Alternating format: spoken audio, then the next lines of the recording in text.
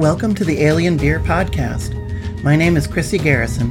I'm an independent science fiction and fantasy author, and I will be reading my stories to you. Before I begin this episode, I'd like to let you know that the world of Aird, as mentioned in the Multiverse Blues, was first featured in my standalone science fiction novel, Reality Check. It's the steampunky, silly hat world that Lee visits. Reality Check is possibly my single most popular book. I want you to also know that the world of Aird is the world of my Transcontinental series, where Ida and Duffy have their steampunk adventures. Please do check out these books and more on my website at sillyhatbooks.com/fiction. Last time on the Multiverse Blues, Jules finds himself on a boat with a new friend in yet another Earth. Only this Earth seems not to be linked into the Arch network, so there's no obvious way for them to return. As a side note, if you've ever wondered why I name the chapters of the Multiverse Blues the way I do, it's because I'm using only the titles of Robert Johnson songs. It just seemed to go with the concept somehow. And now, the Multiverse Blues, Milk Cow's Calf Blues. I shivered in the cold November air, despite the wool blanket Jimmy'd given me. A chill wind blew across Lake Michigan and the deck of the small boat we stood on. I held the baby Tristellian close to my chest for mutual warmth. I peered up into the leaden sky as if to find a way out of this world. Jimmy wrung his hands. "Do you think a solution's just gonna fall out of the sky?" I laughed. "Why not? I did. Lucy did." "True, but not all at once." "You were here both times, though." Jimmy nodded. "Yeah, but the first time was a fluke." "And the second time?" Jimmy ran a hand through his hair and glanced at the sky before meeting my eyes. "I guess you could call it a gut feeling. Something strange about that patch of lake. I went out and checked when I could, lucky for you." I smiled. "Very lucky. Almost unbelievably lucky. I mean, what are the odds?" Jimmy shrugged. "Dunno. Maybe you'd best get a lottery ticket while you can." "Maybe. So if lightning struck twice, dare I hope for a third time?" "Aw, would it be so bad to be marooned here with me?" Jimmy winked at me. I shivered. "Might seem better to me if I could get warm. But that means abandoning the spot where I fell through." "Thinking of flapping your arms and flying back up there?" I sighed and slumped. "I guess not." Jimmy reached out toward me, but stopped just short of touching my shoulder. He withdrew his hand. "We'll figure something out. We can come back here, same time tomorrow, okay?" "Is the time of day important?" Jimmy nodded. "Yeah, both you and little Lucy there fell into my life at 4:04 p.m. on a Wednesday." "Huh. It wasn't a Wednesday or that time of day when I left Delta. There must be a time shift here. Well, and a spatial shift, too, since I was deep below the city somewhere. That's not right. I was between worlds." Jimmy pressed his lips together and made a popping sound. "Sure, I don't know anything about all that. But let's get you home in something warmer. Maybe have some dinner? Then we'll come back here tomorrow. Brunch this morning with Patrick seemed years ago." "Good idea. I'm starved."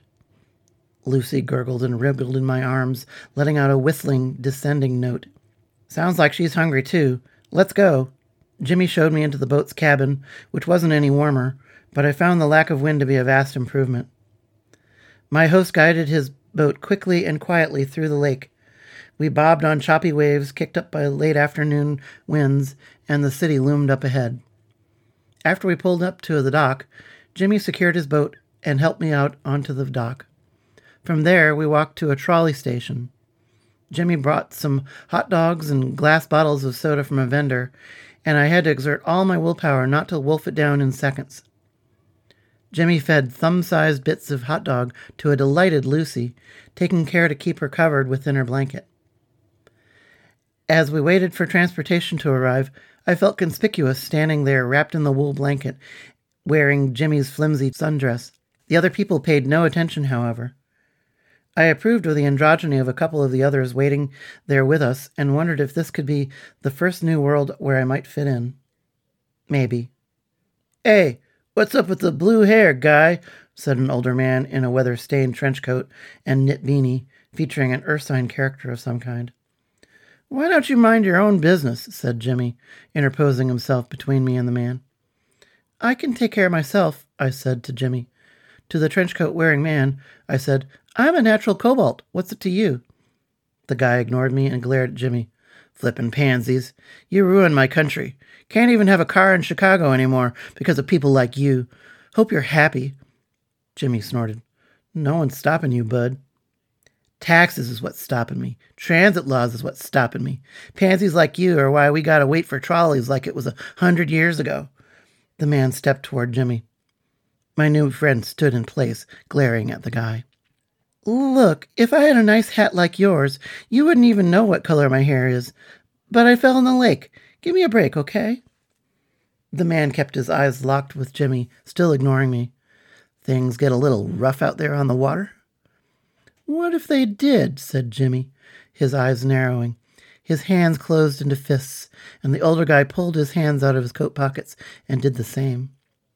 To my relief, a trolley pulled up just then. I put my hand on Jimmy's arm, and after another tense moment, Trenchcoat boarded the trolley ahead of us.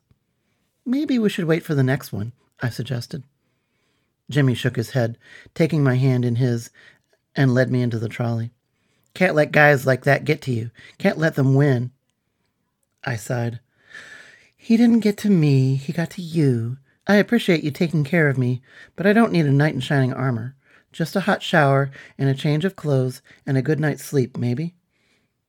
We sat, facing each other, still holding hands. Tension flowed out of his face like water draining from a tub. Yeah, okay, sorry. I shook my head. No, don't be. I just got shot at, and I've been on the run for days now, and I didn't want any more trouble. At least not until I'm more myself. Jimmy nodded, then his eyes lit up. Do you suppose there's a Jules like you here in my world? I nodded. Odds seem good, since versions of me seem to be all over the multiverse, and I know another you already. You think maybe that Jules knows something that could help you? I could check for them in the phone book. I shrugged. If you don't have any portals here, I don't see why they would know any more than you. He nodded. Yeah, I guess not. Still, I'm going to look 'em up and see if we can get you on your way. I rolled my eyes. What are you even going to tell them? I'd never seen a wolfish grin cross my dribbler's lips like the one Jimmy gave me right now. I'm going to ask them if they believe in fate, and then I'm going to tell them the truth. From what I know about you, the local Jules is going to be open-minded too. Never can tell. So far, one of the Jules I met was sketchy enough to work for corporate goons enslaving Lucy's people for their own gain, and another, from a place called Aird, tried to kill my friends. She was a piece of work. Had an interesting neo-Victorian fashion sense, though. She, said Jimmy, raising an eyebrow. I shrugged. Yeah, don't ask me. I don't imagine all of my interdimensional twins express their gender the same as me. Who knows if they're even configured the same biologically? Wouldn't that mean they're not another you, then? If they're that different, then how are they even you at all? I smiled. You think I have all the answers? Buddy, I'm swimming as fast as I can, and I still can't keep up with all the weirdness life's been throwing at me since I followed that cat. Cat? I shook my head. Long story. Suffice it to say, she was my white rabbit. So, you have Lewis Carroll where you're from too, huh? I nodded. Seems like different worlds split off at certain points in history. Your world doesn't seem all that different from mine. Seems calmer here, though. Maybe it's the lack of cell phones? Some people have those. I can't be bothered. I don't want to be reachable all the time. I smiled. You'd hate Delta then. They're not only always available, they're always plugged in. It had some advantages, but it wasn't a calm place. This is our stop, said Jimmy, standing up as the trolley pulled up to a station. He pointed down a cross street. I just live a couple blocks that way. We disembarked, and thankfully, Trenchcoat Guy stayed in the trolley. Lucy squeaked as the cold wind hit her face once again, and I said, I hear you, little thing. Not much longer now. Jimmy led us to his building, and we took the elevator up a couple of floors. His apartment was near the end of the hallway on that floor, and when he let us in, my nose was assaulted by a fishy stink. "Sorry about the mess," apologized my host, clearing off papers on his love seat just inside the door. "The little squeaker goes through sardines and diapers, and trash pickup's not until tomorrow." I nodded. I've got other friends who are single parents. Now, about that shower and clothes, please? The shower turned out to be a glass stall with an economy shower head that blasted me with needles of steamy water. I lathered up good and let out a happy sigh as the lake water, sweat, and dirt sloughed off of me. "I hope you like maroon," cried Jimmy from the next room. "I left some leggings and a sweater on the counter for you." I guess he must have snuck in and out while I had my eyes closed as I rinsed off. Irritation crept into my otherwise blissful shower, knowing he'd probably had a peek at me. Not that he could see much but an outline through the pebbled glass of the shower stall, but still, I'd rather he had gotten my consent first. "That's fine," I called. "Please shut the door. I'd like some privacy, please." "No problem." The door shut and I was alone in the steamy bathroom. After toweling off, I found the maroon leggings needed to be rolled up at the ankles, but fit comfortably enough. The sweater was a heavy cable-knit baggy thing of nearly the same color, but that suited me just fine. I also liked that it covered me almost to my knees. Cozy. Hope's voice sang the lyrics to "Almost Human" in my head, and I realized I did feel 100% better. Her voice soothed some of my fears, but at the same time I had a lump of something in my stomach. I missed Hope. I missed my dribbler, and Jasmine, and all my new family on the tour bus. I realized the lump in my tummy was homesickness. Imagine that, homesick for a group of people I'd only known a few days, in a home that moved from place to place. As nice as Jimmy seemed, as comfortable as this earth promised to be, I wanted my new family, my new home back. But how? Would Hope find a way to drop a rope from the sky for me to climb up? Would I have to parasail up to a hole in the sky over Lake Michigan? Would that even work? I emerged in a plume of steam from the bathroom, only to be greeted by a giggling, naked baby Lucy, crawling across the shag rug toward me. Jimmy cried, "Get back here, you little twerp! I haven't got your diaper on you yet." I scooped up the baby Tristellian and delivered her back to our host. "How do you even do that? I mean, with the tail and all. Gotta cut a slit in the back. I used medical tape to hold it together. By the way, man, those clothes look better on you than they ever did on me. Keep 'em." "Thank you. You're an excellent host. I'm just about to pass out. Do you have a blanket and a corner I could curl up in?" Jimmy's eyes twinkled, and he said, "I'd say you could join me, but I guess we don't know each other well enough. Yet. So you take my bed, and I'll sleep out here on the couch. Gotta feed the little booger in the wee hours anyway. She can't go more than a few hours without eating, it seems." He showed me his nest of a bed, which I flopped into without comment. He lingered in the doorway a long moment, but stayed true to his word and shut the door with me inside. I don't know how long I slept, but it was dark out when I awoke.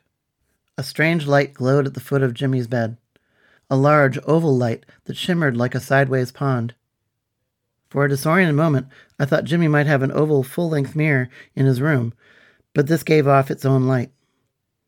A figure, smaller than Jimmy, stood in silhouette inside the glowing oval. The figure wore a full-skirted dress of some kind. The figure also held a bell-muzzled gun that rang alarm bells in my head. I decided to play possum as she crept closer to the side of the bed. When she stood over me, I struck her in the gut as hard as I could. She folded in half, her breath escaping in a whoosh. I leapt to my feet. The gun clattered across the floor, and I dove after it. So did she. We wrestled on the ground, and she struggled for breath since it seemed I'd knocked the wind out of her. She scratched at my face with sharp, hard nails as I kicked her in the shins and elbowed her in the ribs. The portal at the foot of the bed winked out, leaving us in darkness. From the other room, Lucy wailed as only a baby can. Some thumping around let me know that Jimmy was awake, so I cried out for help. The gun skittered across the bedroom floor as we wrestled in the dark. I couldn't be certain which way it went, and I hoped my double from air didn't know either. The door opened and the light snapped on, and my eyes were too dazzled for a moment for that to be more useful than darkness. "Jimmy, grab the gun! Don't shoot it!" I cried, even as my doppelganger let out a scream of frustration, reaching past me for it. Jimmy kicked the gun out into the hallway and grabbed the jewels from Aird and pulled her off of me. She swung wildly in his grasp. "Let me go! You don't understand!" "I understand that you're hurting my new friend, bitch," he yelled. "And I understand that you're in my apartment, and I didn't invite you here." "I need that child, and I need to capture that jewels." "What do you know about a child?" I asked, clambering to my feet. Jimmy held her arms pinned to her sides, hugging her tight from behind. "Man, I know you're not going to take that child away. Jules, get past me and make sure Lucy's okay." She kicked at me as I squeezed past her to get out of the room. In the hallway, I found Lucy gurgling and whistling as she crawled toward the portal gun. I scooped her up and then grabbed the gun and pointed it into the living room. "I'm sorry for the mess, Jimmy. It's been good to meet you, but I have to be going now." Struggling in Jimmy's arms, the jewels from Aird screamed, "No! You can't leave me here!" Jimmy whipped his head around as I pulled the trigger on the portal gun. "What? Wait!" Another oval grew in front of me, shimmering with the sunlight of a new day in another world. Before anyone could object, I stepped through and the portal closed behind me. Thank you for listening to the Alien Beer Podcast. If you like my stories, please visit my website, sillyhatbooks.com. I publish as E. Chris Garrison, and my books may be found in paperback, ebook, and audiobook format on Amazon.com and other places. The theme music for Alien Beer Podcast is Phantom from Space by Kevin MacLeod. I very much enjoy feedback on this podcast and on my stories, so please leave comments on my website, visit me at @ECGarrison on Twitter, echrisgarrison on Facebook, or drop me an email at ecg@sillyhatbooks.com.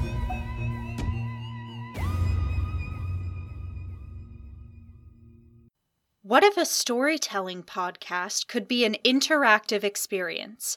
Hi, I'm Mariah Powell, amateur author and creator of Hobbies Include Writing, and I'm openly inviting your opinions on stories I haven't finished writing yet. Launching with my original audio novel, Blood That Binds, visit hobbiesinclude-writing.weebly.com for more about the show and look for it on a podcasting platform near you.